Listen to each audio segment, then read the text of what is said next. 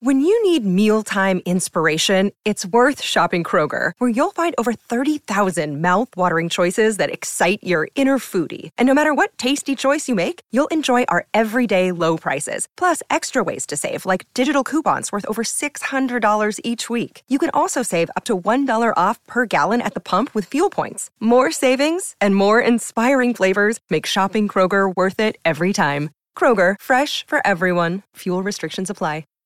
In Chicago, two comedian skeptics named Andy and Art were mysteriously abducted by the illusionary mastermind and conspiracy theorist known only as Mr. Bunker. The following serves as a record of Bunker's attempt to convince non-believers of the truth about conspiracies and paranormal activity. Andy and Art give an uninterrupted presentation and verdict on the plausibility of these offbeat topics, delivering what they call the whole enchilada. Will Mr. Bunker convince these two skeptics any of this is real? Will it convince you?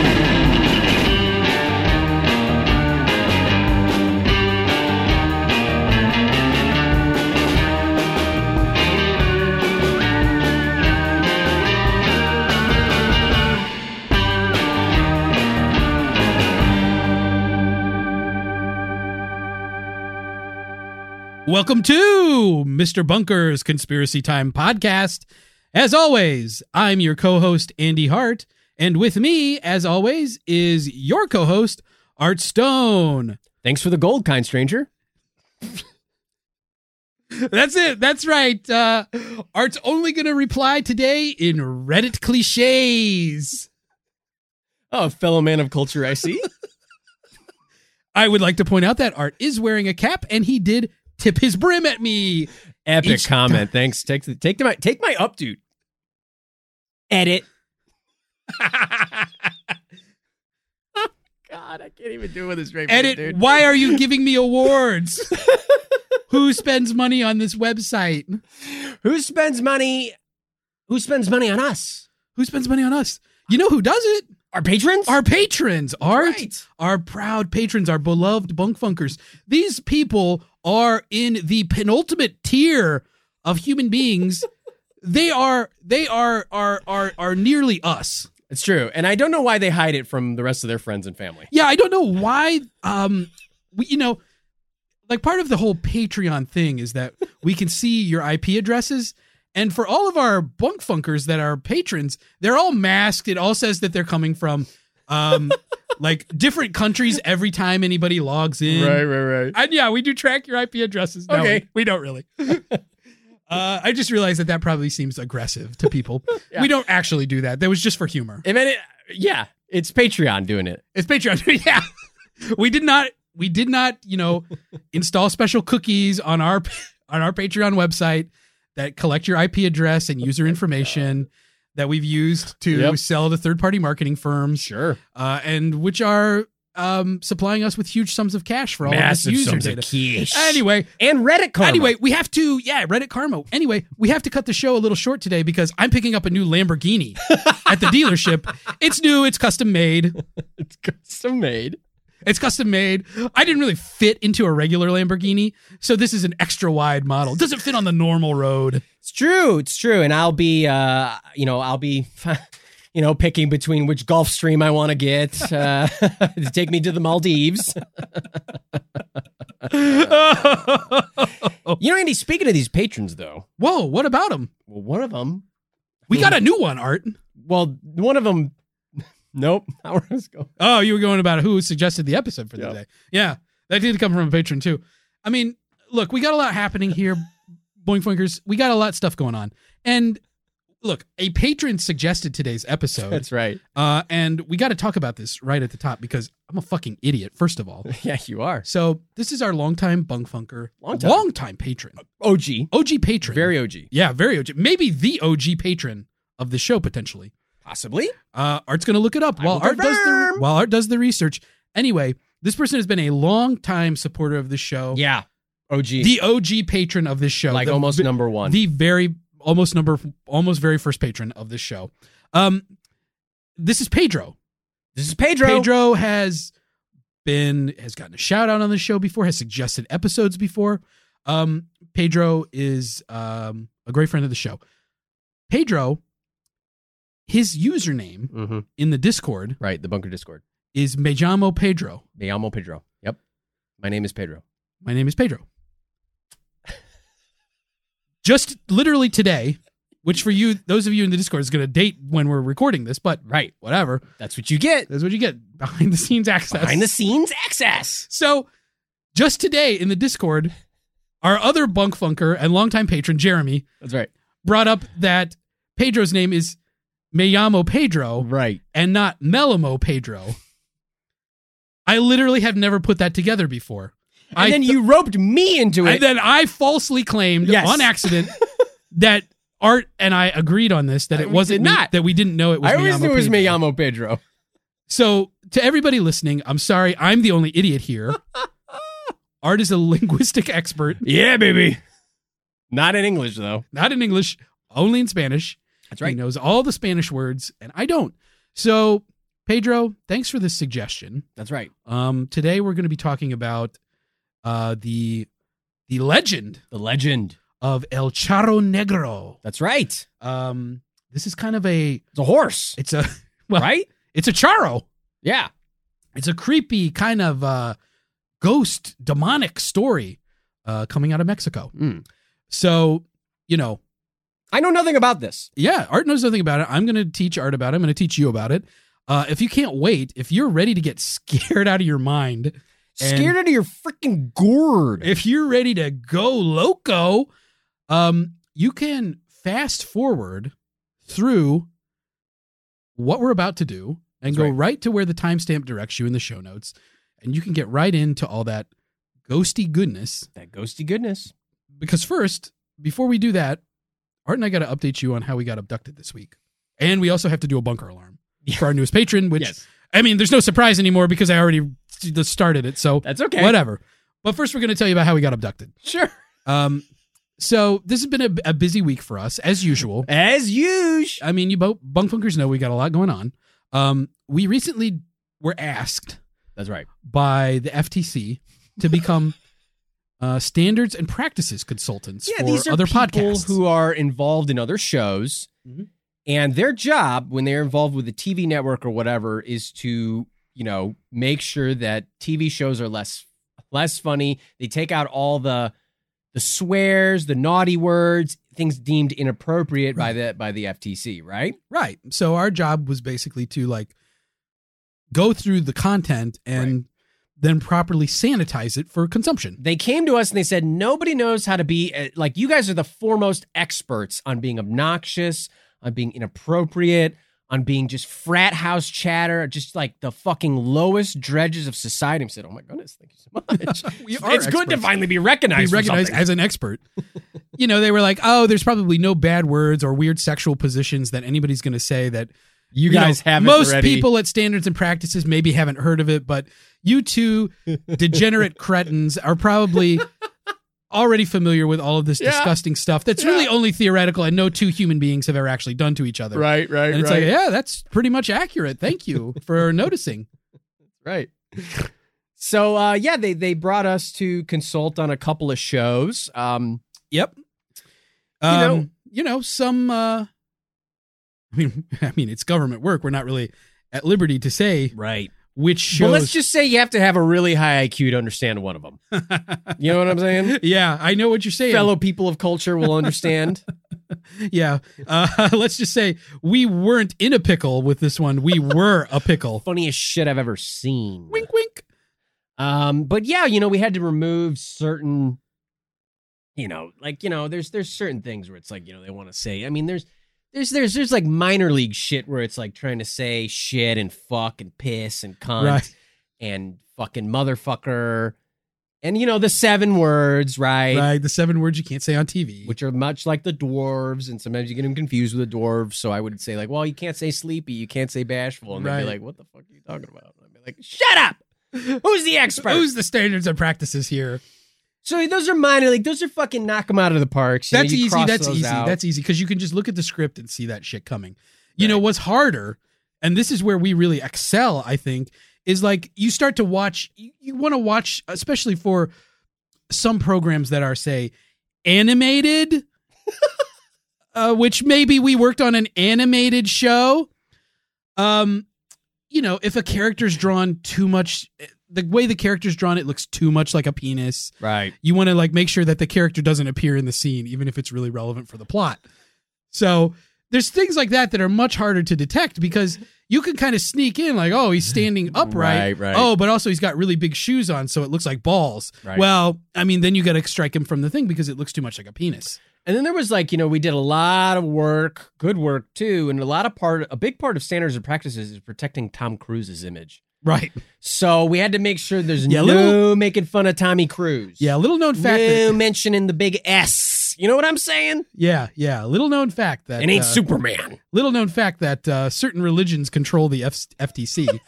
One religion in particular. Yeah. Which is definitely real. And definitely not a scam. Religion. And definitely a religion. And definitely deserves to be tax exempt. And definitely is not just a scam created by a science fiction writer. Despite what you might have heard. So there's a lot of protecting Tom Cruise's image. There's a lot of saying that the new Top Gun movie is the #1 movie in the world. It's the best movie ever made. I guess a lot of you have to underscore a lot that both movies performed really well at the box office. Right. And you have to constantly mention either, you might not know this, Bunk Funkers, look for it in your next favorite show that involves Tom Cruise, but there's always an asterisk or in italics somewhere that says, Tom Cruise doesn't know the location of Shelley Miscavige. You know, those sorts of things. Like, you have to make sure has that's to be mentioned. Right. You have to mention that's in there, that nobody knows where Shelley Miscavige is. Nobody knows. Because for all we know, she didn't ever actually exist. And she definitely had control over her own person and disappeared of her own volition. But right. you also you have to make sure that they say things like, "Oh, this is going to be really hard. This mission is impossible." Right. And as long as you do that, Tom Cruise is protected. But if Tom Cruise comes up and they draw him in the animation, because maybe the show is animated. Right, maybe it's an animated show. You got to make sure that Tom Cruise isn't shorter than all the other characters. He's got to be taller than them. That's right. He cannot have his height accurately portrayed. Right. But there's a lot of different ways to say different things and different phrases. We really are wordsmiths when it comes to the different things and ways you can say stuff. Instead of shit, say doo-doo. Mm-hmm. You can say poo-poo. Instead of saying poop. Instead of saying cum, you can say crotch custard. You can say sex goo. Right. You can say baby goop. You can say my seed. Yeah. There's a lot of different ways to rephrase things. And I don't think that people, like, I get it that the writers of some shows are rightly considered very intelligent because the material they put out can only be understood by higher minds. Right. But, Art and I are kind of the geniuses of rewriting things, I guess, is what you want to say. Instead of a hand very job. Leech-like. Yeah. We can't create anything fucking good ourselves, but fuck, we're like a lamprey. We'll fucking attach ourselves to a shark and just eat the scraps. Right. Yeah, exactly. And we'll redo those scraps. There's no shame about it. There's an old saying that those who can't do teach. Yeah, that's us, baby. And those who can't teach become judges. So that's why we've come to judge things, because we don't know how to do anything and we can't teach anybody anything. So then we got an interesting, I guess, offer in the mail. Yeah. Look, it's the government, okay? Mm-hmm. Everything's through the mail. Right. They're obsessed with their postal service. Oh my God, the postal service.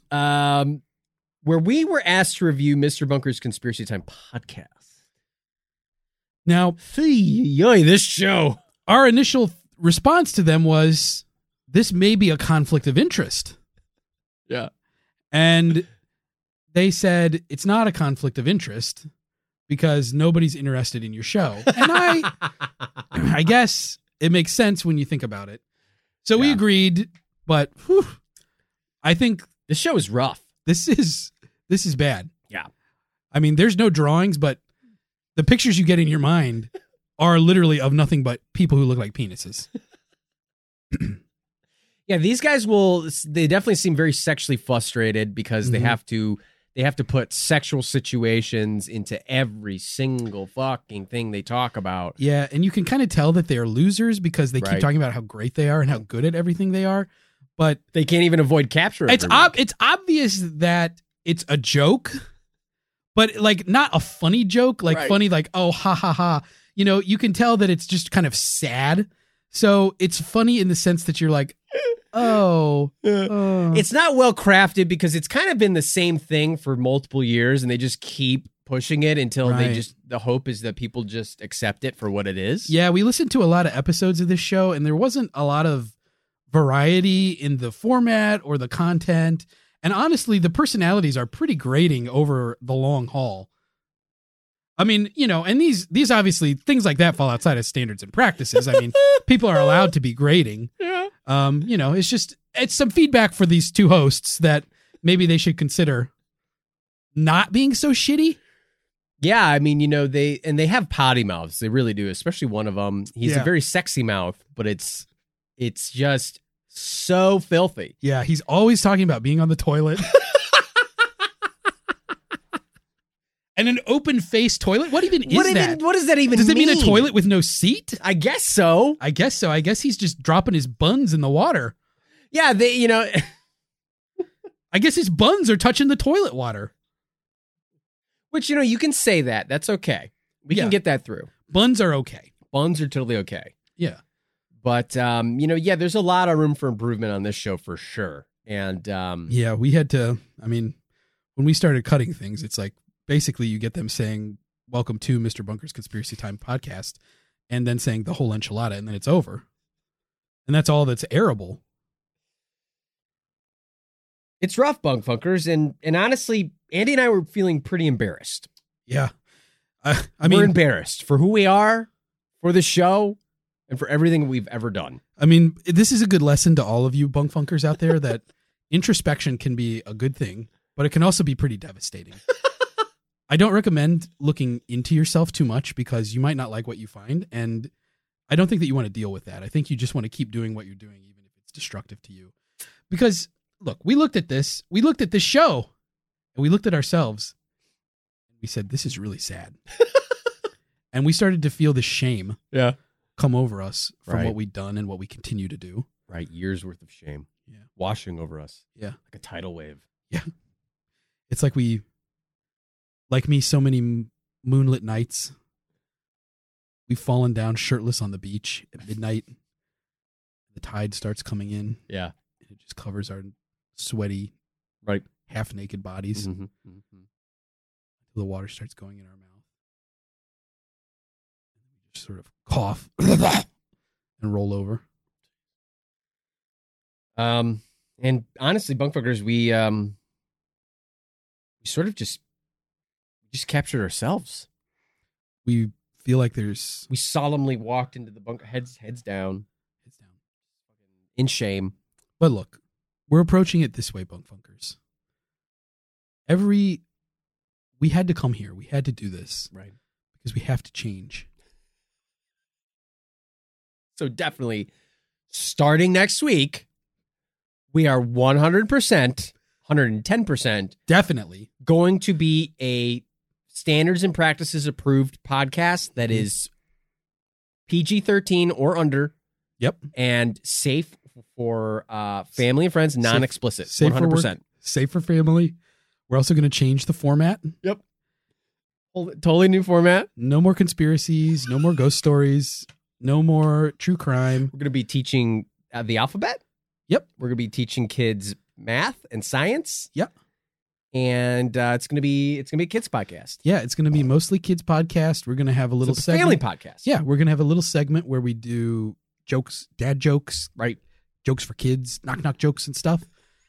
That'll go about 45 minutes, and then we're going to do, the lesson for the day. Right. So look for that, Bunk Funkers. Yeah. I think you patrons are really going to love it. Yeah. Because I think this is right in your wheelhouse. Yep. A lot of you have kids. They're really going to appreciate how to learn to count. Yep. So we're going to be in the same vein as Sesame Street. It's, We're even in talks with Andy and Art's Poppy Seed Street Avenue. That's what it'll be called. Poppy Seed Avenue. Andy and Art's Poppy Seed Avenue. Come on down to Andy and Art's Poppy Seed Avenue. And no, where you're going to learn. Beefers, it's got nothing to do with heroin. We're not. Right. No opiates involved. This is not an opiates thing. This is just an education thing. Yeah, and who knows? Maybe we'll have some puppet friends that come by. That's right.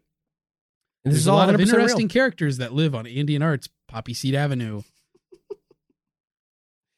But yeah, it turned out Mr. Bunker was the one who hired us to review our own show, and you know, it may be one of his better tricks, to be honest. Yeah, because he got us to do the dirty work. I know, like someone call up fucking Steely Dan because I don't want to do your fucking dirty work. I know. Oops. I think we should start putting coins in a coin jar every time we swear. Yeah. Well, this is the transition. Right. Well, we'll get through this episode, and then next week, for sure, definitely, we're gonna start being standards and practices friendly. Mm-hmm. No more frat house chatter. Nope. We're going to be acceptable by everyone. We are going to match everybody's standards and practices. That is our goal. We want to be, no matter who you are in the world, you will listen to the show and say, I approve. So, right. I mean, easy task. Right. Everyone in the world, pretty similar. Yeah. Now, one of the drawbacks of this means that in order for the show to be family friendly, we have to completely erase all of our back catalog from the internet. So if any of you actually enjoyed any of this content, you got to go out right now and download it. All of it. As many times as you can. Just to make sure you have a copy of it. Yeah. So please go through the entire back catalog, listen to every episode once, twice, maybe even 3 times. And to make sure that you get it, you got to listen all the way through. You can't skip. Right. Can't skip any parts of it or you'll lose those skipping parts. The intro. There'll be no more intros in the new one. Right. No intros. We understand that a good 60% of the population doesn't enjoy it. We're just going to have So why would we sit here and aim for that 40% who enjoys the same things that we do? Yep, we're going to have a new theme song done by Pentatonics. And it's going to be all about Andy and Art's Poppy Seed Avenue. Right. Learning, family friendly, fun, just all around good, wholesome family entertainment. This is going to be one of these podcasts you can gather the family around your device and just play it for everybody. Right. Turn on your Alexa and let Andy and Art's Poppy Seed Avenue fill your home with the sounds of learning. So, well, you know, I mean, we're going to get to that for sure next week, Bunkfuckers. Definitely next week. So this is going to start. Yeah. There's no going back from here. Right. We definitely cannot get out of this. It's for sure going to happen next week. But this week is still, we're in the transition phase. That's right. So this is the last Mr. Bunker's Conspiracy Time podcast. Before we transition over to Andy and Art's Poppy Seed Avenue. That's right. So we're gonna get into this. We're gonna get into a ghost story today, kind of. Well, we have a bunker alarm. Yeah, I know. Oh, okay. I know what I'm doing here. Oh, I don't know where you're going. Sometimes this isn't gonna happen with Andy and Art's Poppy Seed Avenue. No. We'll be much it's more gonna be organized. fully scripted out. Fully scripted. Everything scripted. We're gonna have a director, a producer. Yeah. I'm gonna have somebody with like. Fucking Hamiltons will be involved in some way. With boards on the side so I can't look around. And they're going to have a little whip. Justin Link will do something. Yeah, Justin Link's going to be here. Force him to do it. Yeah, he's going to be one of the puppets. He's going to be all the puppets. He's going to be actually the guy in the biggest puppet suit. Yeah, he is the Snuffleupagus. The full body, yeah. The Justin Nuffle. Justaluppagus. Justaluppagus. Oh, yeah. I know that guy. Shipping magnate. Athenos Justaluppagus. But before we get into today's topic, okay, Bunkfuckers, we got to do a bunker alarm. We got to do it. We got a new patron for this show. So, Bunkfuckers, this is easy for me today. There's one Bunkfunker. There's one new patron to thank. Yeah. And it's only one name. Yep. I can't go wrong. So please, Bunkfunkers, join me in thanking our newest Bunkfunker, newest patron of this show, Brain. Oh, fuck, it's Brian. Oh, God damn it. Hey, Brian. You get that one, Brian? Okay, Brian. Get it? Lois, where's Brian? No, that's not him. Brian. Hello, Peter. It's me, Brian. That's not really Brian. Hello, Joe. Brian, you ever get that one? Thanks, Brian. Wait, keep going. These are some of the best Family Guy impressions I've ever heard. Family Guy. Giggity, giggity, giggity. I do okay, Quagmire. Do Giggity, Cleveland. giggity, giggity. Hello, Peter. Like Cleveland. Peter. All right, do Lois. Peter. What are you doing? Dad, it's me, Chris. And then Meg. I'm not even fucking do Meg. All right, now Stewie. Oh, Peter. Oh, Chris. It's me. It's me, the pedophile old man who wants to fuck Chris. Oh, that's the best one. Yeah, this is not pretty bad. It's me, Stewie. Stewie Griffin. I'm an evil. With the deuce. Remember, that was my catchphrase, with the deuce. Oh. I'm an evil little baby, but I'm also the best part of the show. A lot of my clips are on TikTok. Vincent Price. Hi, it's me, Joe. I'm in a wheelchair and I don't have legs. I'm Joe's wife, Bonnie. I'm kind of an ancillary character. Can you do Oh no. Oh, I'm this guy. I don't know my name. Can you go back and do some more Peter for us? Mr. Peter Schmidt. See if I can. Don Knotts.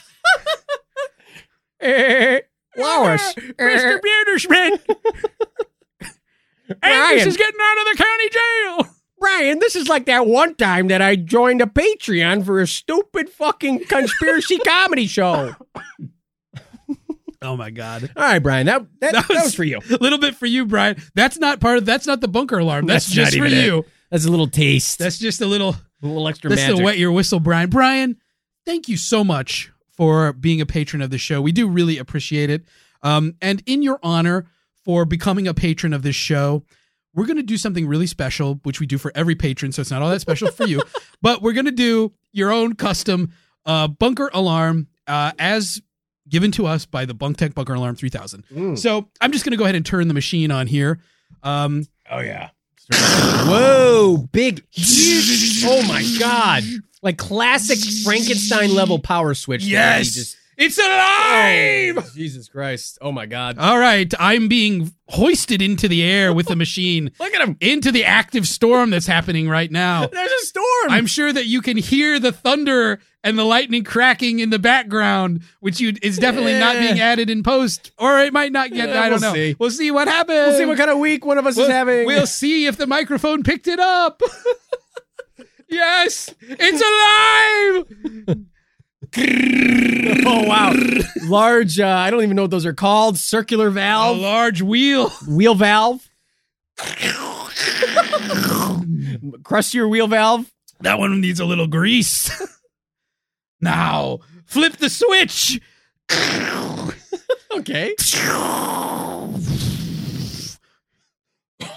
Andy flipped the same switch that powered it on. It does more than one thing. Why shouldn't it? All right. That's great engineering. Now we just wait for the lightning strike, and then the alarm will go off in 3. That's right, I control the lightning. 3, 2, 1.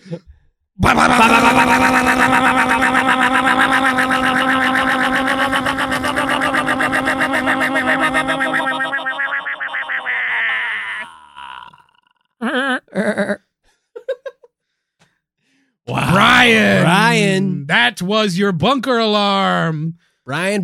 Thank you, Brian. Hey, can I get down from here? No, you're stuck up there, buddy. The machine turned off. Oh, Andy is. And the storm's gone. Oh, look.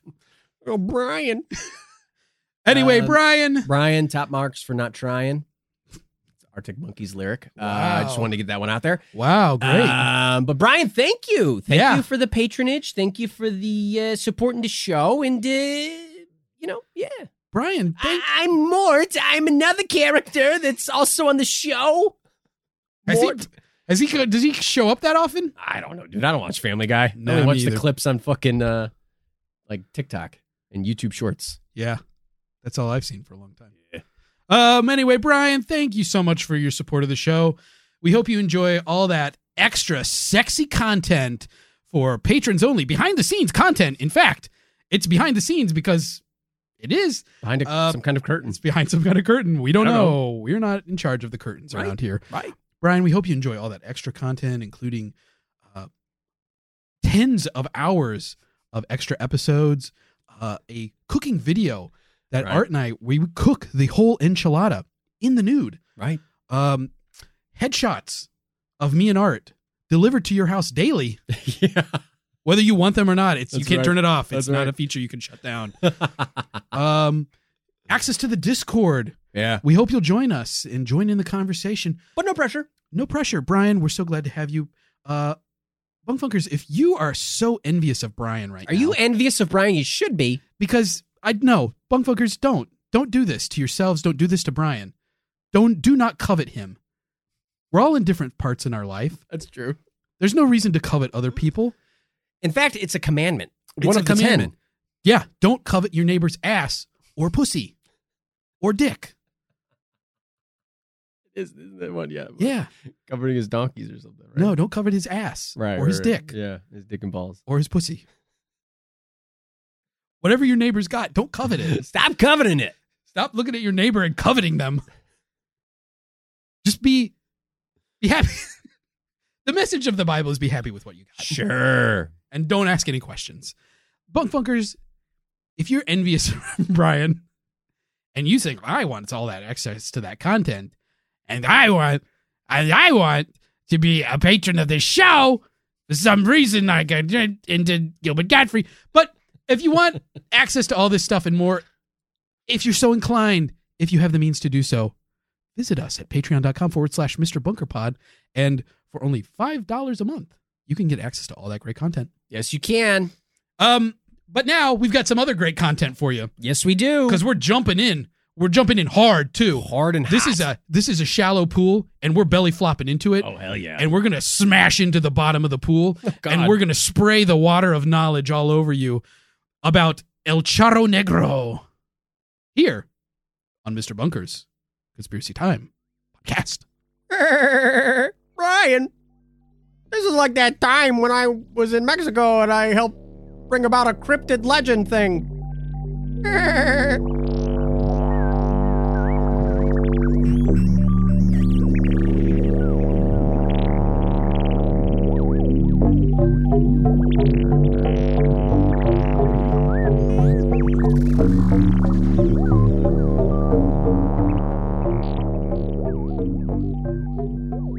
Boink Foinkers! Boink boinkers. As we mentioned already, today's episode was suggested by a longtime beefer and nearly the OG patron of this show, Pedro. When Pedro suggested this topic, he also mentioned that he more easily believes the stories of the supernatural that come out of Mexico than those that come out of the USA. That he feels that Mexico may have more paranormal activity overall. And other bunkfunkers agreed with this sentiment that Wow. Mexico is maybe a more mysterious and supernatural place than the USA. So I thought, why not see how Art and I feel?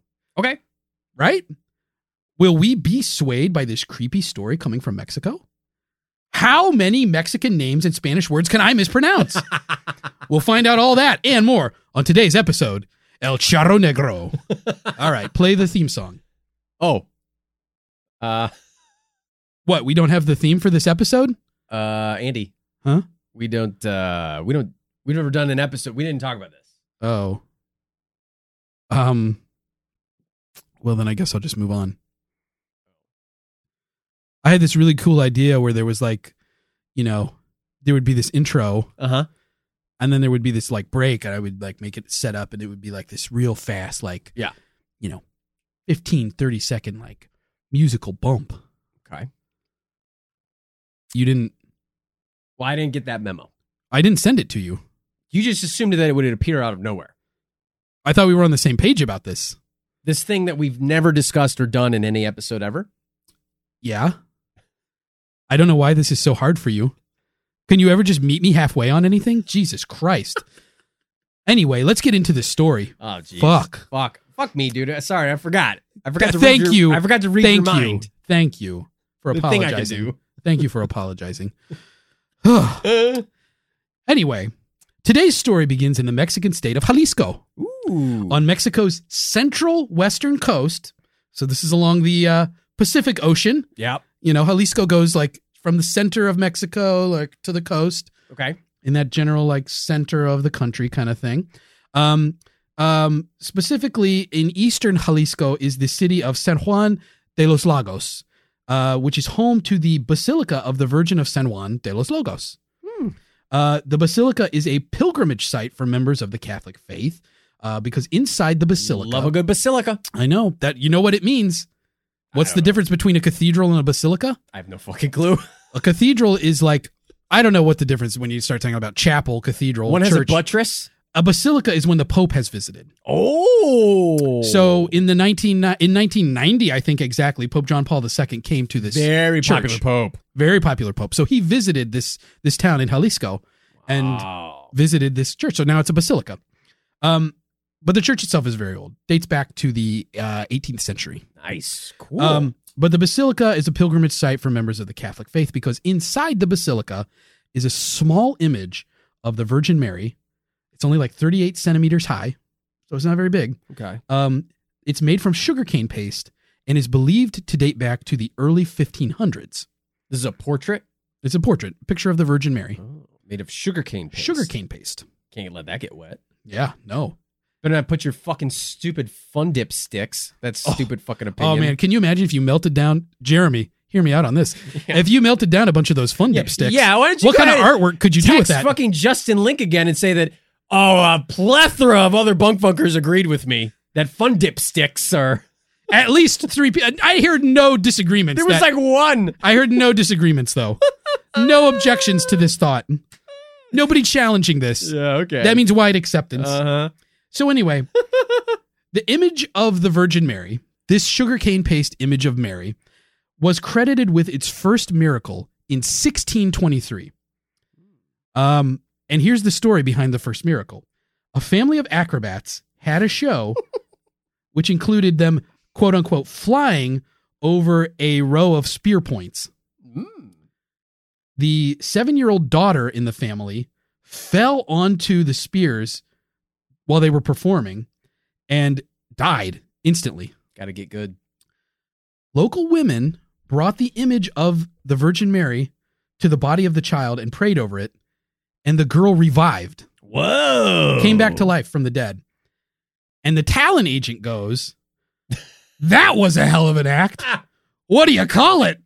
And the dad goes, "The Aristocrats." Like 2 weeks in a row. I know, I can't help it. The setup was too good. The It setup was there. was wow. But that's Chef's the, kiss. but that's the first miracle. An acrobat died falling on spears and was revived from the dead by the image. This is a famous thing in Catholic, right? Mhm. This is in Catholic. in Catholic lore.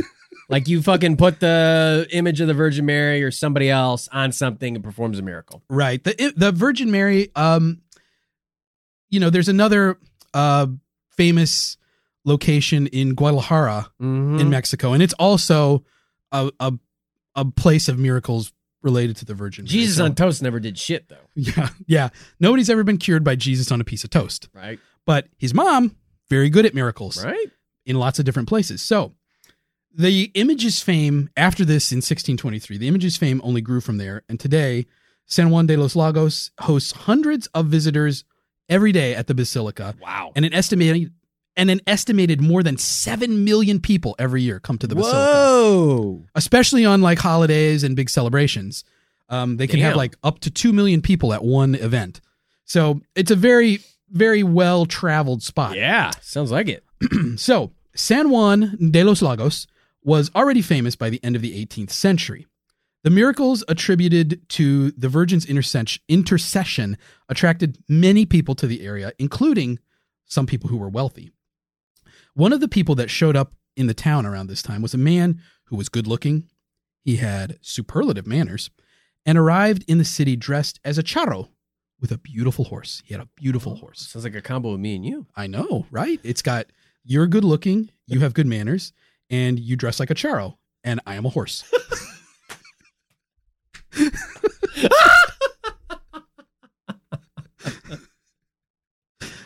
Nice.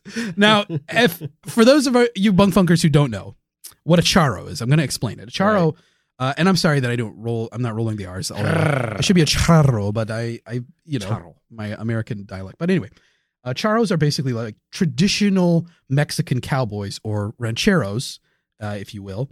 They have a distinctive style of dress, which typically includes a sombrero, a serape, an embroidered jacket, sometimes very heavily embroidered, and tight cut pants. Ooh. Yeah. They're like gauchos, but a little bit more snazzied up. Like Yeah. a gaucho going to a fucking wedding or something. It's like a very fancy kind of cowboy. Right. Is basically what it is. And so elaborate charro style outfits eventually became in Mexico a display of wealth. Like a way to show off how rich you were, the more elaborate your outfit is, especially when you're riding on horseback. So with that context in mind, let's go back to the story. So this handsome, congenial guy rides into town on a beautiful horse, and he's dressed like a charro. The man had a name, but it's lost to history because everyone in town just knew him as El Charro Negro. Now, regardless of what his name was, this charming fella immediately began to try to make friends with all the locals in San Juan de los Lagos. The man tried to approach all the social circles in the town, asking so many questions about the town, its customs. Wow, this really does sound like me. Yeah. yeah. Except for the whole approaching people part. Right. But he had a lot of questions. Yeah, a lot of questions. He wanted to know about the architecture in the town and the history of all the buildings. Now, what he told people was that he came from Spain and that he was waiting for a delivery of some goods, which he didn't bring with him because he was looking for a place to live and considered San Juan de los Lagos a good place to live. But he was trying to investigate, basically, is what he said. Now, at every step, this man, he's so good looking, so charming. The women in town are kind of infatuated with him, right? Like, he's like, wow, this is a great looking guy. So much so that he starts to create some jealousy with the men in town. Whoa. Who eventually only start being nice to him because he's got good manners. Okay. Like, he's so nice to them, they feel like they have to be nice to him, but they don't like him. So this is a dude who women want to fuck He's just like you. and dudes want to be with. Beat into a pulp. Yeah. Yeah, right, exactly. Just like you. So the suspicion from the men in town led to El Charro Negro being watched by all the men in the town. They start like keeping an eye on what he's doing. So unknown to the people in San Juan de los Lagos, El Charro Negro was actually in the employ of the Spanish crown.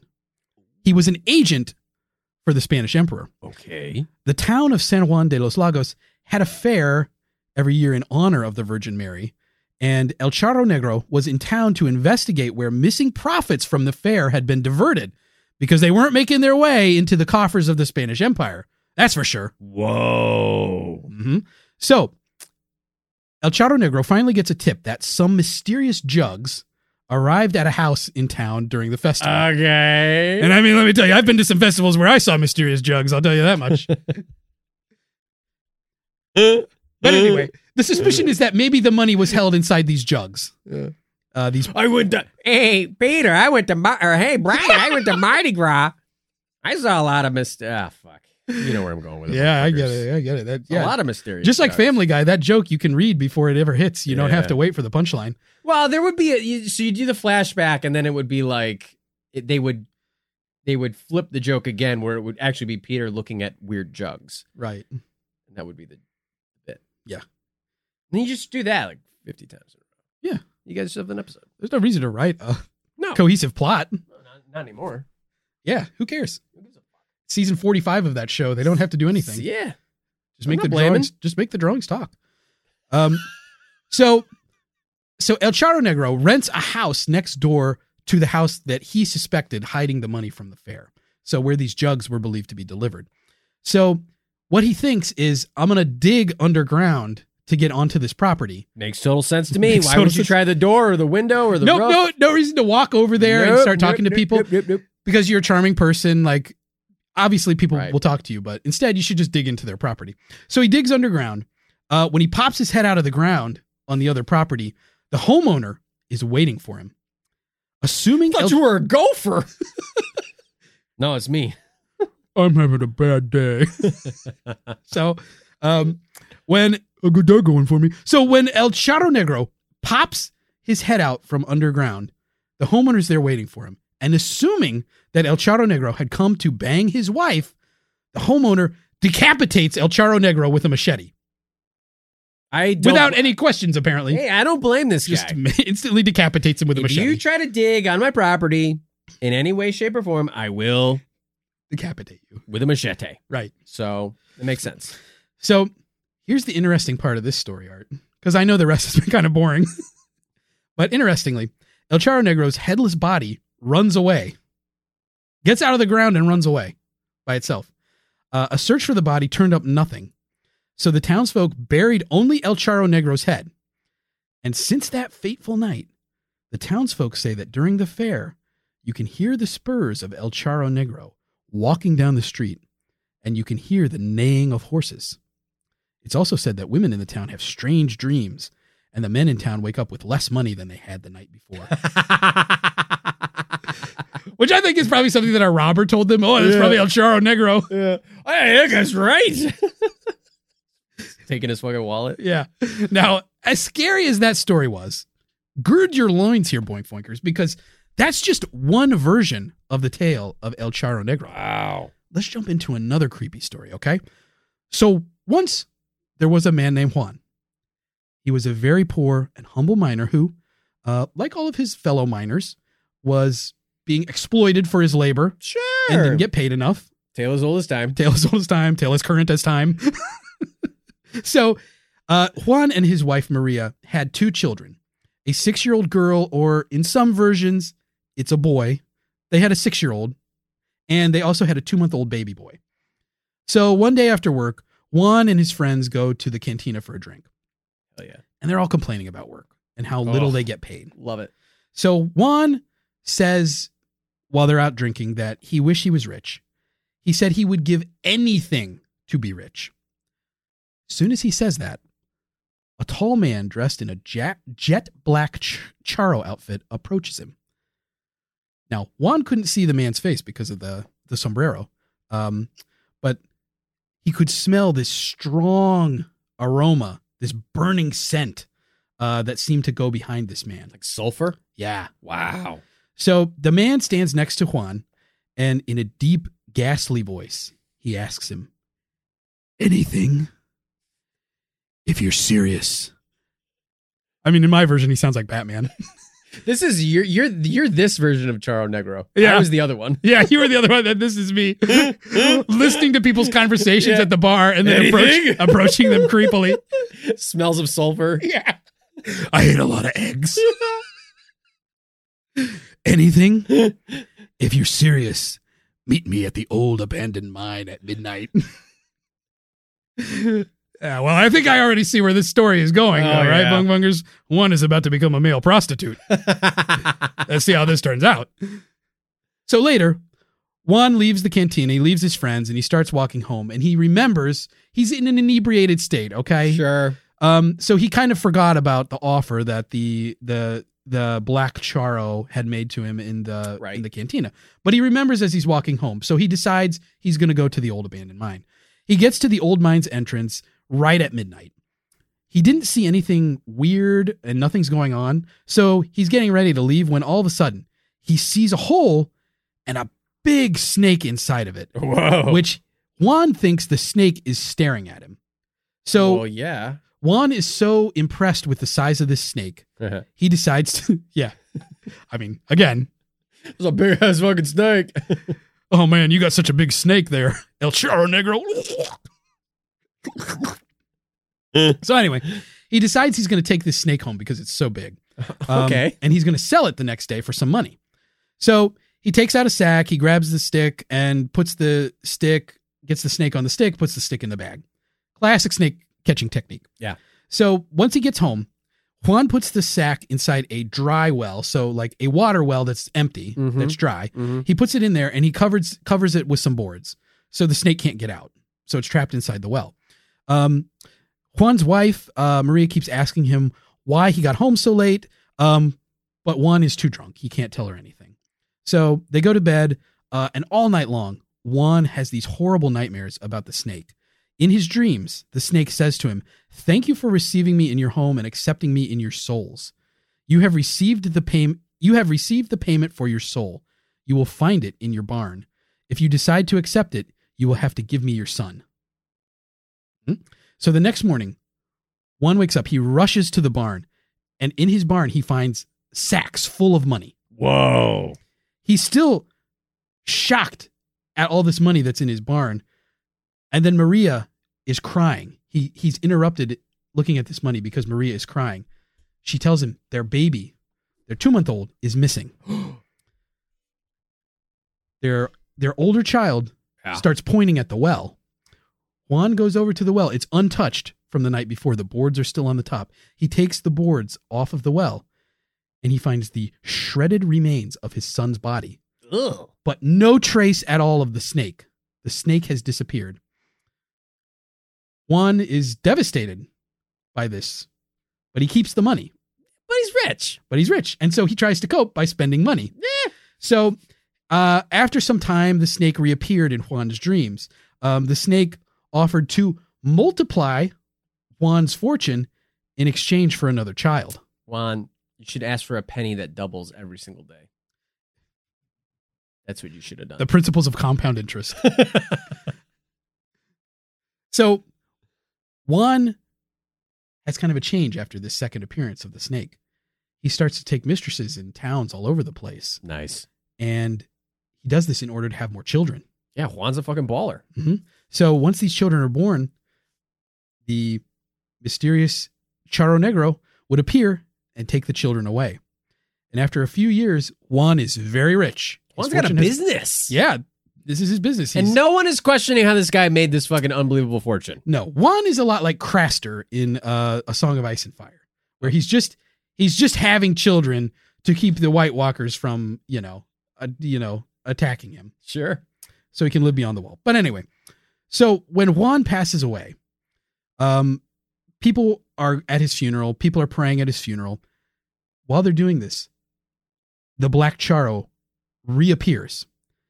He walks down the aisle to where the casket is and says in his deep voice, "Juan, I'm here to collect your last payment." As soon as the Charro finishes this sentence, he disappears, leaving behind only the smell of sulfur, which is a lot, like you said, a lot like Briefly Encountering Me. Yeah. So Juan's mourners, who were very frightened by what just happened, they decide to open the casket. To their surprise, only the skeleton was left of Juan's body.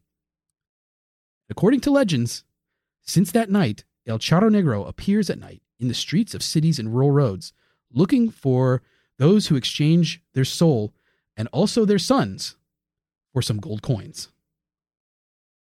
Seems like a fair trade. Yeah, fair trade. Yeah, you could have my soul and my son and give me some money. Stick a little bit of money for that. When was the soul part of the contract? It seems like they had a pretty legitimate business going on here where he's giving up kids. Remember, the snake said, "Thank you for accepting me into your home and into your souls." Oh.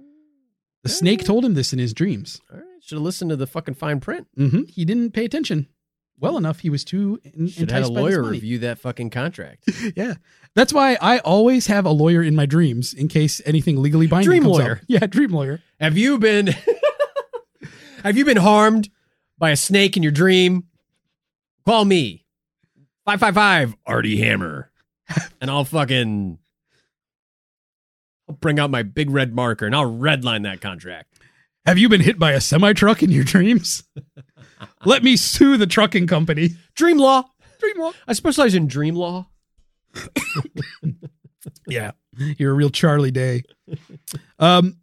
So, hey, Beavers, what do you say we take this episode from the supernatural to the natural? Whoa.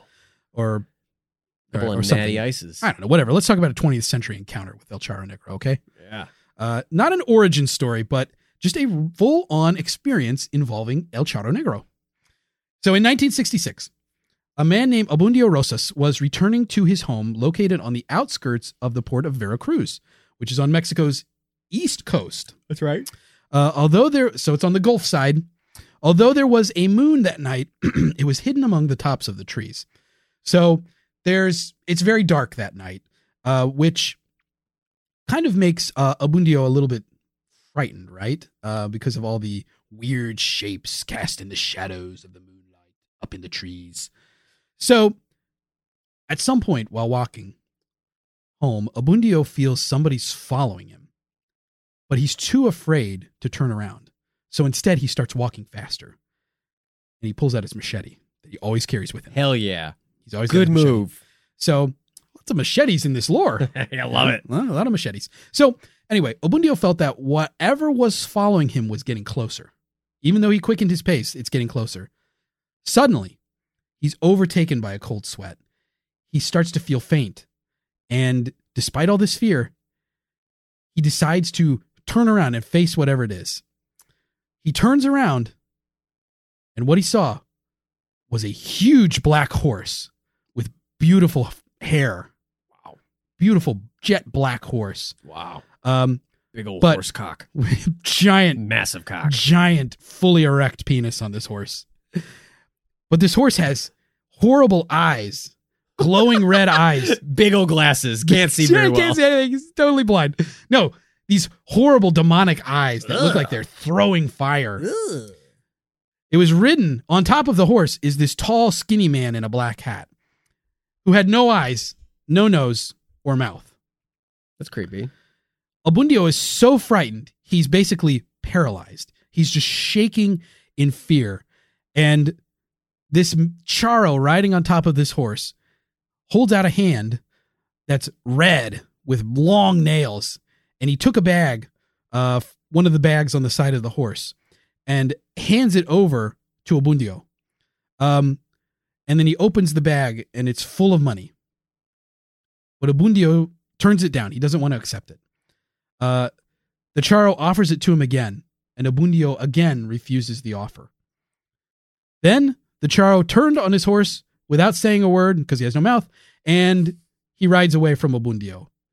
The horse doesn't make a sound. No clip-clop of the hooves, nothing. That's my kind of horse. Just totally silent. So after this, Abundio finally goes home. And when he gets there, he's scared, so scared he can't eat. He tells his wife what happened, and she is also scared hearing this story. So as expected, that night, neither one of them can sleep. The next day, Abundio gets up early, and he goes to the place where he had seen this mysterious Charo. He looked around all over the site, and he couldn't find anything that could be considered evidence of this Charo's existence.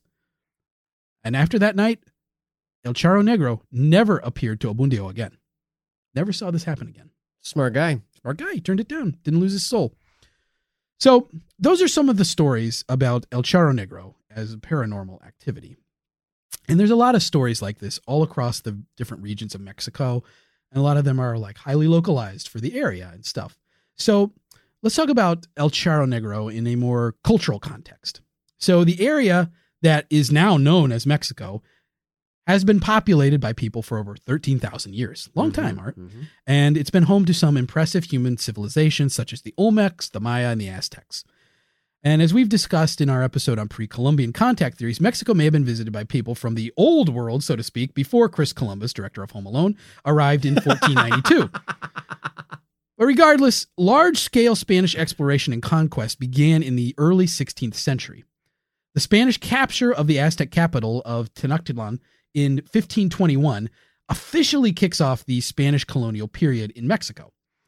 So, obviously, the colonial period caused there to be some blending of cultures between indigenous people and Europeans now living and ruling in Mexico.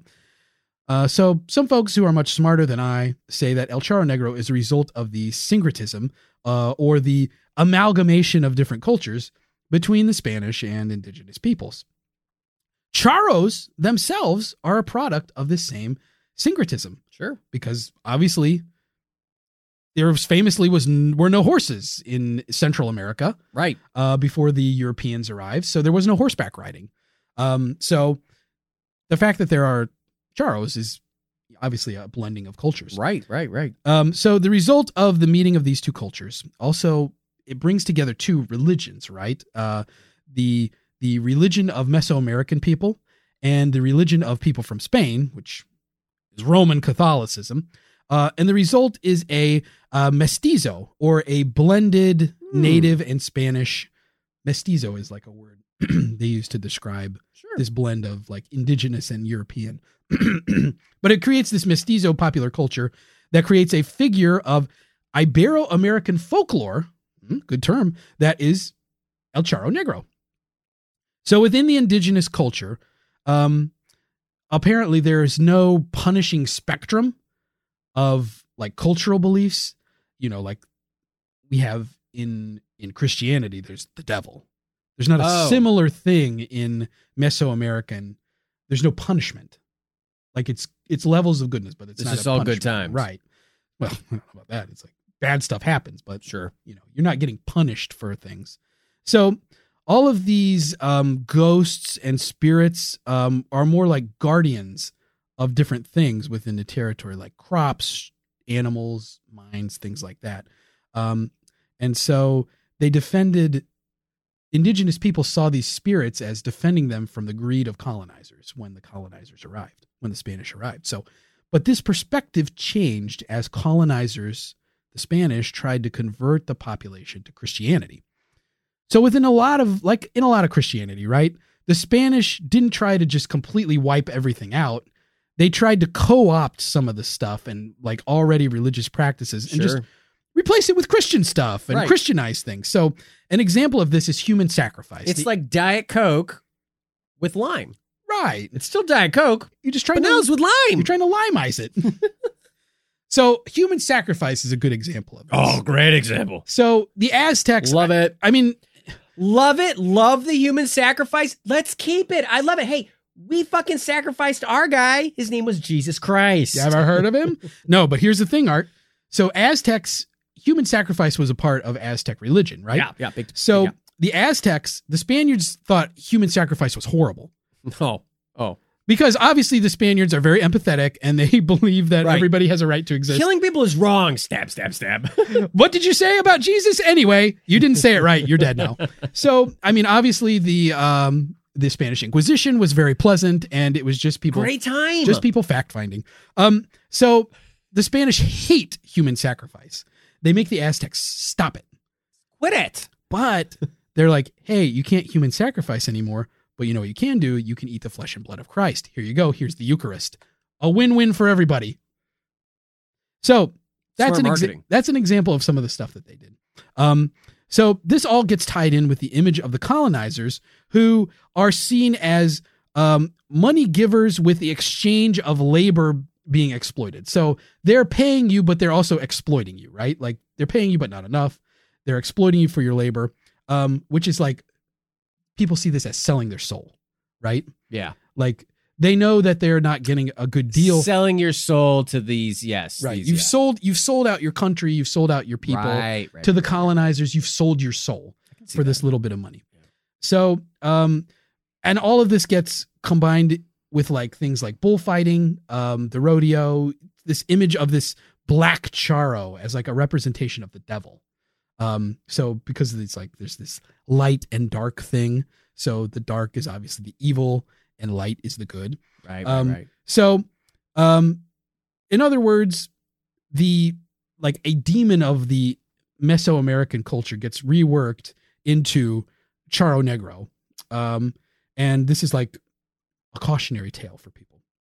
So the coexistence between the indigenous and mestizo culture, had caused some economic conflicts where, you know, the mestizos take over their indigenous land for their own benefit, you know, for trade or whatever it might be. So according to some records, there's a god called Mestizo Azul, which within the indigenous culture, specifically the Huicol culture, it represents the stereotype of the colonizer who threatens the native culture. So this god, Mestizo Azul, is more powerful than the other Huicol gods themselves, but he's a despot. He's an authoritarian. He's a money collector, and he has no forgiveness. So he's just a cold, hard tax man. Yeah, exactly. So here's a little story for you. San Martin de Caballero is known in Mexico as a saint who is asked for money. You say, when you want money, you say, San Martin de Caballero, give me a little money. Mm-hmm. And you also offer alfalfa to his horse. Hell yeah. So while in Hate that the little rascal. Have you ever done this before? Oh yeah, I've fed children to horses. Thank you. Okay. So in the Mazatec culture, San Martin de Caballero is considered a nocturnal being, but not a saint. So he's known as the owner of the lands and the mountains. He owns everything, like the natural world. And his characteristics are those of the Spanish colonizers. He's white and he greets you in Castellan. So he's from Castile. And some nights he comes down to visit his animals and watch over buried treasures. Now, if you want to get money from this being, you have to approach him in a state of sexual abstinence, and you have to offer him cocoa or a turkey.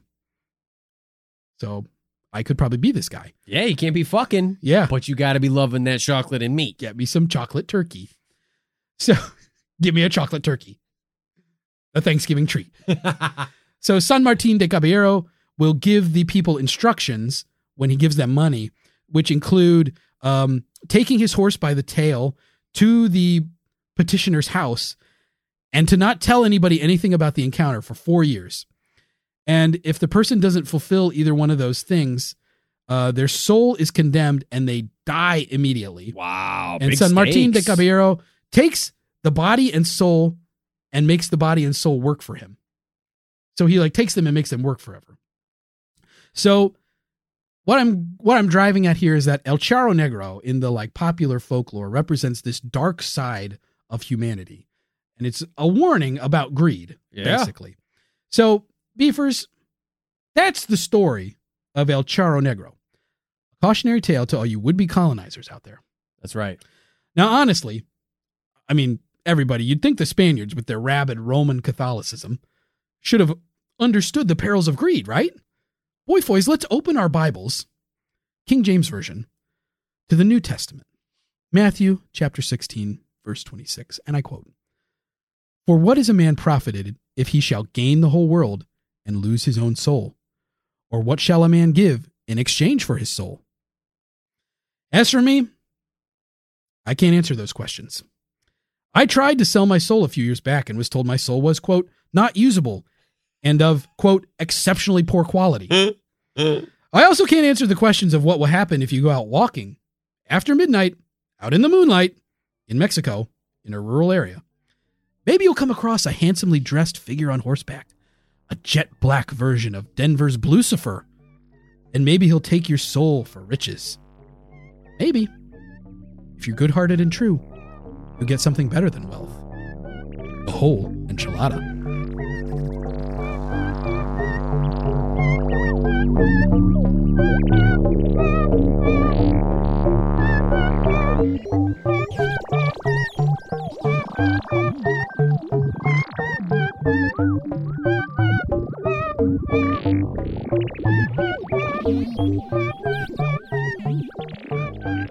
Mr. Bunker's Conspiracy Time podcast will be right back after this brief message.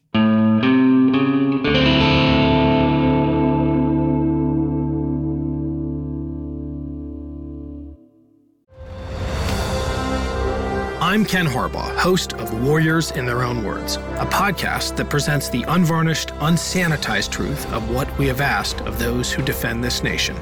As a country, we need these stories more than ever. Stories from Americans who have borne the battle, including 30-year-old remastered interviews with veterans from World War I recounting their time in the trenches of Europe, and with veterans from World War II, Korea, Vietnam, and from our most recent conflicts in Iraq, Afghanistan, and other battlefields Americans may never have heard of. Hear their stories by listening to Warriors in Their Own Words wherever you find podcasts. In a world infatuated with comic fandom comes a show to help us remember the talents that have inspired us. Whoa, cut. Oh, come on. It wasn't that bad. It's a bit dramatic. Let's just tell them about the show, guys. We are the Canned Air Podcast. Join us weekly for a comedic trip through pop culture. We also welcome some cool comic creators, as well as some of the voice and screen actors that helped shape your childhood. Find us on CannedAirPodcast.com and on the Evergreen Podcast Network.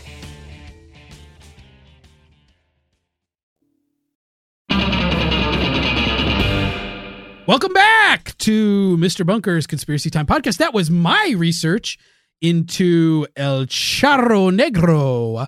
Art, how's this story strike you, my friend? It's striking me great. Wow. Obviously, we covered La Llorona before. Another fun, famous South American. I think La Llorona and El Charro Negro are Tale. considered like the two primary ghost tales from Mexico. Those are the heavy hitters. Like the most famous. I'm getting outside vibes of Red Ghost of Arizona as well. Really? Yeah, a little bit of that, a little hint of that. What other notes am I getting? As I smell this, We're holy swirling gelada. El Charro Negro in our mouths. No, I think this is great. I think I love both of all three of the stories. I think that you picked are very full of flavor and zest, and they have a lot of fun tie-ins.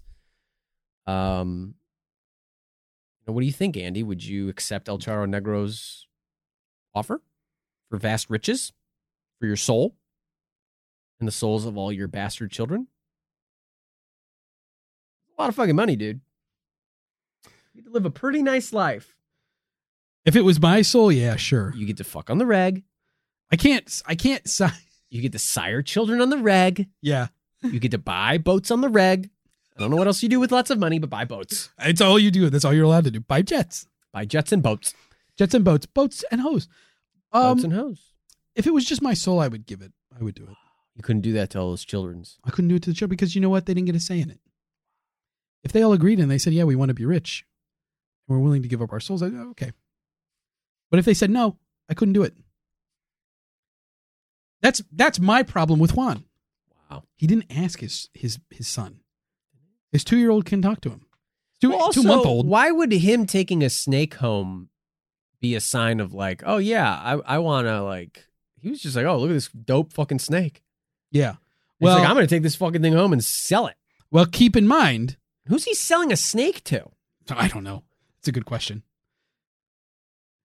One of these snake guys. I guess. these fucking snake guys show up at the park. Some guy with a terrarium. I remember when I was a little kid. You ever have this happen to you? Yeah. I was a little kid and we were playing like it was Hide and seek. baseball or something. It was like Oh. either practice. I think it was practice. Might have been a game, but it might have been practice. Yeah.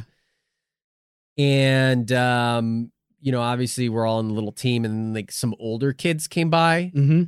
and so I'm little. I'm like probably I don't know 7, 8, whatever. And then Yeah. like these kids had to have been like nearing 18, and one of them had a fucking snake. Brought a snake to the park. So he like had the snake coiled around his arm, and then its little head was near his hand. He was Yeah. like showing it off, and we're like, "This is the coolest fucking thing in the world. Like this is the dopest. This is the peak of cool." Yeah. Now, as an older adult, I think, what a bunch of fucking weirdos walking around a park, going up to little kids, being like, "Check out my snake," like in high school. And this was like the early 2000, like this would have been late 90s, early 2000s. So these kids were probably like wearing fucking Jinko jeans and like the corn kids, like Right. fucking weirdos. What a bunch of fucking creeps. Better Better been related to somebody on the team. I think it's interesting. Fucking snake pedos. People who like are into snakes. Do you ever really know any people, like people who are into dogs, like they might have one dog or maybe they have 2 dogs. Yeah. Like it always feels like people who are into snakes get like a lot of snakes. Yeah.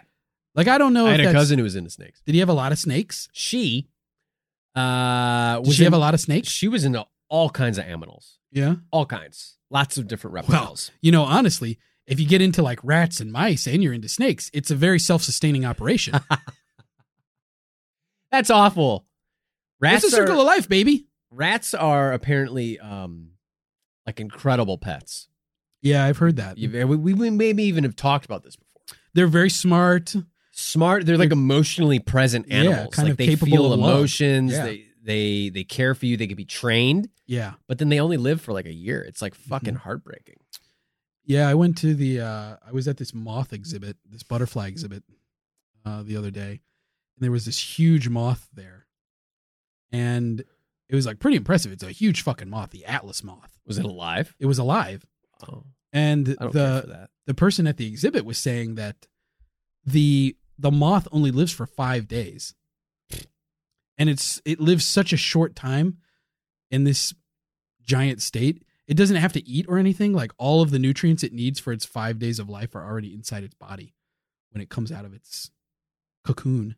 It's fucking useless. Isn't that weird? The only What's thing the point of its existence? The only thing it can do is propagate, fuck, make. So it's alive for 5 days, and its mission is to fuck. Its mission is to fuck. Wow. But they're not allowed to breed them at this exhibit, so he was just gonna die. From the people who brought you Eurotrip and Van Wilder, it's the Atlas moth. Rob Schneider is Rob the Schneider Atlas is moth. the Atlas moth. Oh man, I'm gonna die in 5 days. I gotta fuck. It's me, Rob Schneider. I'm already on day 3, and I still haven't met my dream girl. Derpa derp da derpity der. Oh man, This isn't your kid's Bug's Life. This Bug's Life. Did you know that Rob Schneider is now like a right-wing comedian? Yeah, I think it's funny. he's always kind of been that way. Yeah. Making copies. Nobody who enjoyed corporate life that much could be a leftist.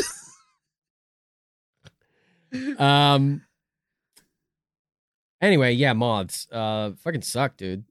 Not into them. What?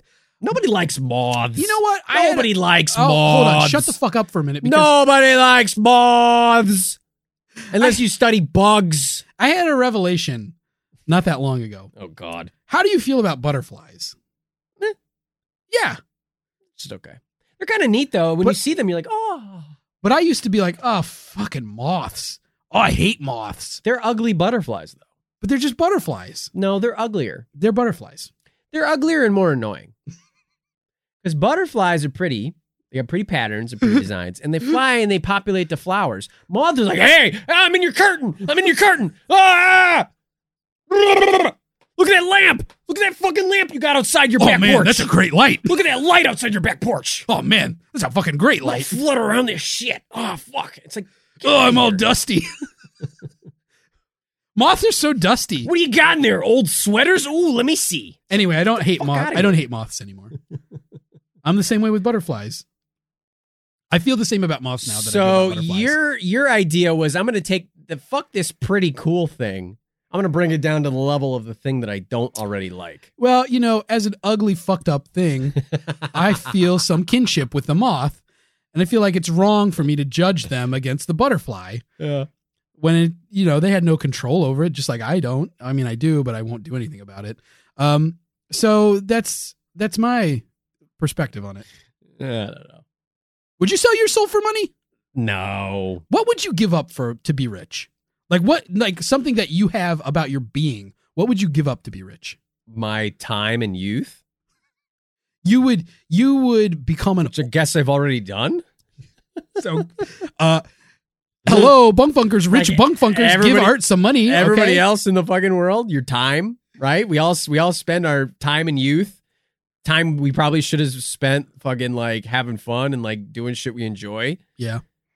But we work. Yeah, we spent it trying to develop skills and things that we don't get us anywhere. It's like I spent all my youth learning to do comedy, and then I'm not even good at it. I thought about this too the other day, where it was like, I wish I could go back. Like, I think that's what sometimes really successful people are, the people who like I wish I could go back and do what I know now. Like, knowing what I know now and the skills that I possess now, I wish I could have had them when I was like 23. Oh man, what an original thought. Well, you know what I mean? But then like successful people are the people who like don't need to do that because they've already possessed what they know in the future, but they can do it back then. Yeah. They made the right moves back then. That's what I think. I always like this line from Against the Wind. Fuck you, moth boy. From Against the Wind by Bob Seger. He says, I wish I didn't know now what I didn't know then. I sometimes think that. I wish that I knew what I know now when I was younger. There you go. Ooh La La by Faces? I think. Don't know. It's a song. Yeah, I mean, obviously. Ooh La La. Goes like that. It's like that old adage, youth is wasted on the young. Yeah, it is. You know, It it's is. like, yeah. So there you go. Charo Negro. I mean, where's my fucking money? Take his youth. Take his youth and use it to repair your crippled, disgusting body. Charo Negro. Your mouthless, noseless, eyeless bod. Would you sell your soul? No. Why or why not? No. I don't know. I think that there's a cap on it. Like, obviously, you know, I was listening to even recently like a pretty well-known comedian. His name is Tom Segura. Mm-hmm. He's been getting some traction. He's been getting some fame. He's blowing up. He's been blowing up for years now. And he's like now in the level of like basically, you know, like I guess generational wealth and or like fuck you money, where it's like, you know, you can charter a private jet and just go places and spend $50,000 on a dinner. Like you're done. Like you're done. You don't have to worry about anything. You can just perform and do what you want, right? So, and he was kind of just talking about it, and he's like, it's like, I mean, obviously he's a comedian, so he's like, yeah, it's fucking amazing to be wealthy. And I don't care. I'll fucking like talk about it. Like, he's like, you should talk about it. You earned it or whatever, right? Like, it's like, you know, he's joking. Like, you know, some people are like, oh, you know, like whatever. But it's like, no, it's fucking great. What are you talking about? It's amazing. But, you know, at the end of the day, it just makes things easier. It just makes things so easier. Like he even said the traveling thing. Like, it's like, oh, you get to the airport, it's like super packed. And you're like, oh, fuck. It's like, well, when you're insanely wealthy, it's like, oh, all right, I'll just pay somebody to fucking charter me a private jet. Like, I don't have to wait. I don't have to do anything. I just go where I want to go. I have no barriers, right? Removes the barriers. Yeah. So what was the question? Why wouldn't you sell your soul to be rich? Oh, you're kind of making the case that you should. You probably should. It seems like a fucking great life. Yeah. But I think at some level, you know, after you make a certain amount, it's like it stops. Like, I think that's why some of these, like we were recently on our Patreon, right? We talked about we talked about how we've made so much money from the Patreon that it doesn't matter anymore. Right. No, we recently did an episode on Bobby Fischer's fucked up life. Yeah. And so we talked about how Bobby Fischer achieved such a level of chess greatness that it was like boring to him. Yeah. And I think maybe not, I don't know. You see that with some of these billionaires where it's just like you achieve a certain level of wealth and you're just like, well, fuck. Yeah. I don't know. I guess I'm going to go fuck around on Mars now because I got nothing else to do. Yeah. I'm going to go fuck around with other companies and people and governments and just do whatever the fuck I want because I'm so bored. And I think at a certain level, maybe with this, like if a Charo Negro kind of scenario, it'd be like, okay, you did the money thing. Don't get me wrong. I'm not downplaying it. It does make life easier and it is fucking dope. But at a certain level, then, you know, hey, when you go to sleep at night, you got to remember like, oh, fuck, there's nothing you could do. You sold your soul. Yeah. It's coming. No money in the world can buy back time and soul. So at the end of the day, I guess, you know, earning that king's fortune, you should do it in a way that where you didn't have to sell your soul. Would you get married to a really rich person who was close to dying just to get their fortune? You know what? Honestly, I don't know. I don't really see anything wrong with that. Me either. I would do it. Like Anna Nicole Smith fucking got like good for her. Right, but it's like, dude, this fucking old dumbass was willing to do that. So what the fuck? I mean, okay, at a certain level though, if there's like somebody with like straight up dementia and it's like you're taking advantage of them, that's one thing. I mean, Anna Nicole Smith is like a really like all the way romance scam in some ways. Yeah. Where it's like, but she, you know, it's like she could have not done that. She could have not married him. I don't actually know much about that situation, like where that fucking old ass geezer was in his life, but like he's a billionaire and he's looking around at his kids and he's like, I fucking hate my kids. I'm gonna give all my money to my fucking like fourth wife, My who's a Playboy playmate. my big chested pornographic wife. right. And she had demons of her own, which is also a very sad story. Yeah, it really is a sad story to be honest. But Yeah. I would do it though. I would marry for money. Hell yeah. I mean, if you know up front that that's what this thing is. I married once for love. I'm not doing it again. Maybe the third time for money. Yeah. I'm for what? For love. But I want the middle one's the next. Fool me once. The next one's for money. Bunkfuckers, what do you think? You taking El Charro Negro's deal? You gonna take that sack from his horse? Take that sack from the horse? I'll tell you what about this story for me, Art. I'm getting big Wendigo vibes from this. Wow. Didn't see that coming. Big Wendigo vibes because I'll tell you what. To me, this seems like a sort of similar situation where there's already indigenous ideas about the spiritual world, about the natural world, and then there's this overlay of Europeanness to it. So obviously in Mesoamerican culture, there would not be a demonic horseman in traditional folklore because there were no horsemen. And similar to like in the Wendigo situation, the like native peoples in Canada and the northern United States, they didn't have this concept of like a shape-shifting, like a werewolf type of thing. That was all brought from Europe.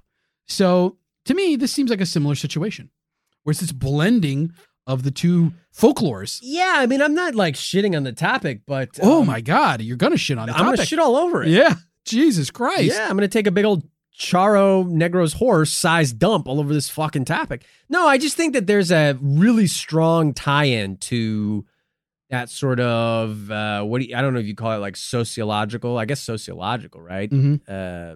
Tie-in to like where did this story originate from? Mm-hmm. It is a blend of, well, and different you know, cultures. The Wendigo, some people see that as like a cautionary tale about colonization. Right. This seems very much a cautionary tale about colonization. I think there's a lot of similarities. Yeah, I agree. Wow. You didn't think of that. No. Hey, Beefers, I'm going to take that as a win. I brought an original idea to Art today. Got him thinking. He hadn't considered it yet.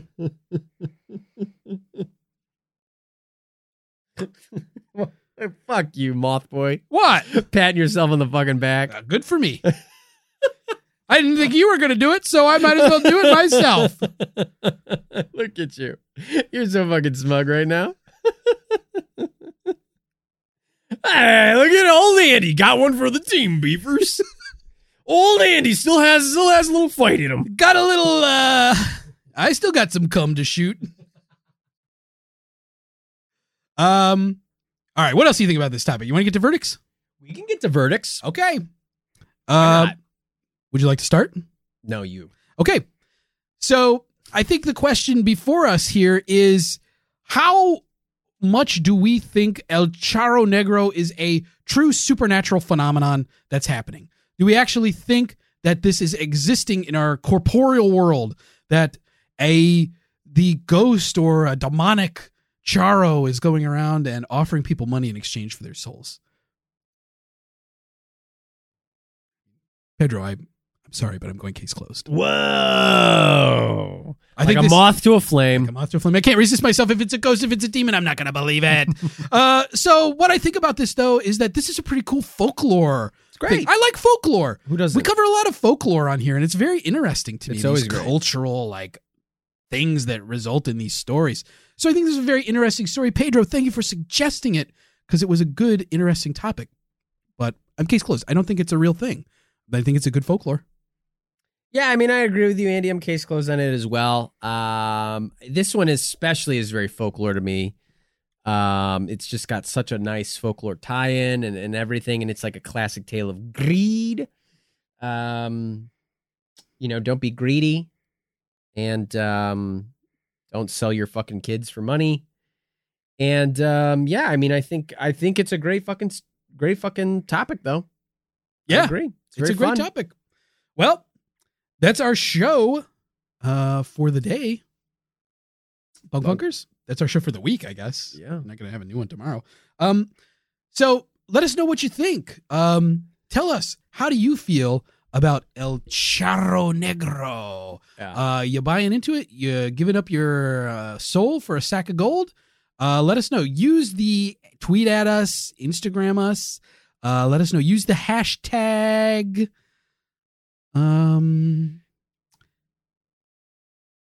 Hashtag moths suck. Hashtag moths suck.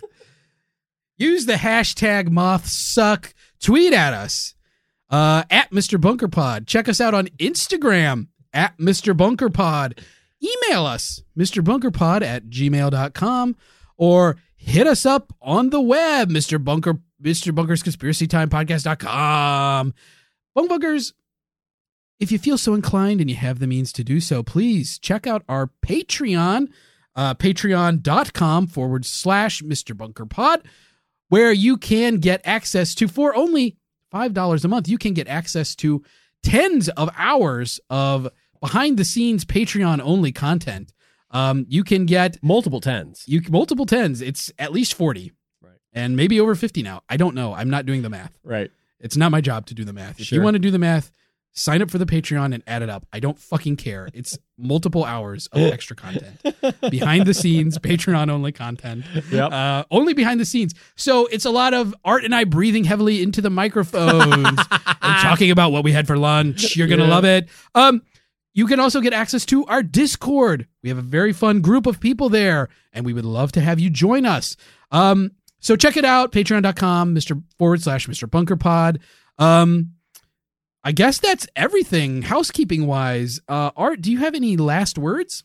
Bunk Funkers, don't bring home strange snakes. Bunk Funkers, don't dig holes and going into other people's properties to fuck their wives.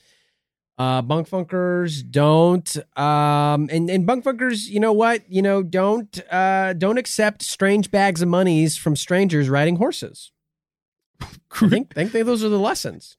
Great life tips from Art, and something you can put into practice right away. Yeah, those are very usable. So, I mean, actively avoid all those situations. Yeah, actively avoid all those situations. I mean, Bunk Funkers, if you have the opportunity, don't ever go outside and don't ever talk to another person. Yeah, that's my lifestyle. That's the Art way of life. So thank you for joining us again on Mr. Bunker's Conspiracy Time Podcast for not the titular Mr. Bunker, but for my gigantic co-host, Art Stone. This is me, Andy Hart, saying that was the whole enchilada.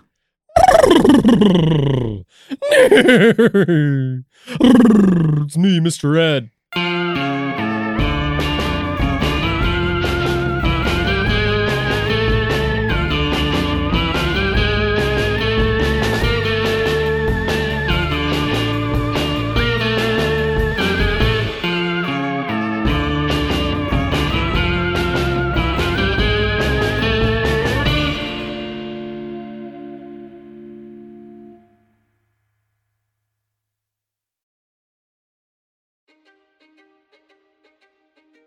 History is complicated. The story of human progress is long, messy, and riddled with controversies big and small. On Conflicted, we dive headfirst into history's most infamous events and contentious figures. We try and untangle the good from the bad, the fact from the fiction, and the monsters from the misunderstood. Was Genghis Khan a murderous butcher or a civic pioneer? Did the Allied powers go too far in firebombing the German city of Dresden at the twilight of World War II? And how did the Marquis de Sade acquire such a sinister reputation? And was any of it true? These are just a few of the tough questions we wrestle with and investigate on Conflicted. So if you love history or just enjoy a good story, please join me, your host, Zach Cornwell, for a fascinating new topic each and every month. Conflicted, a history podcast, is available on Spotify, Apple, or wherever else you get your podcasts. I hope to see you soon.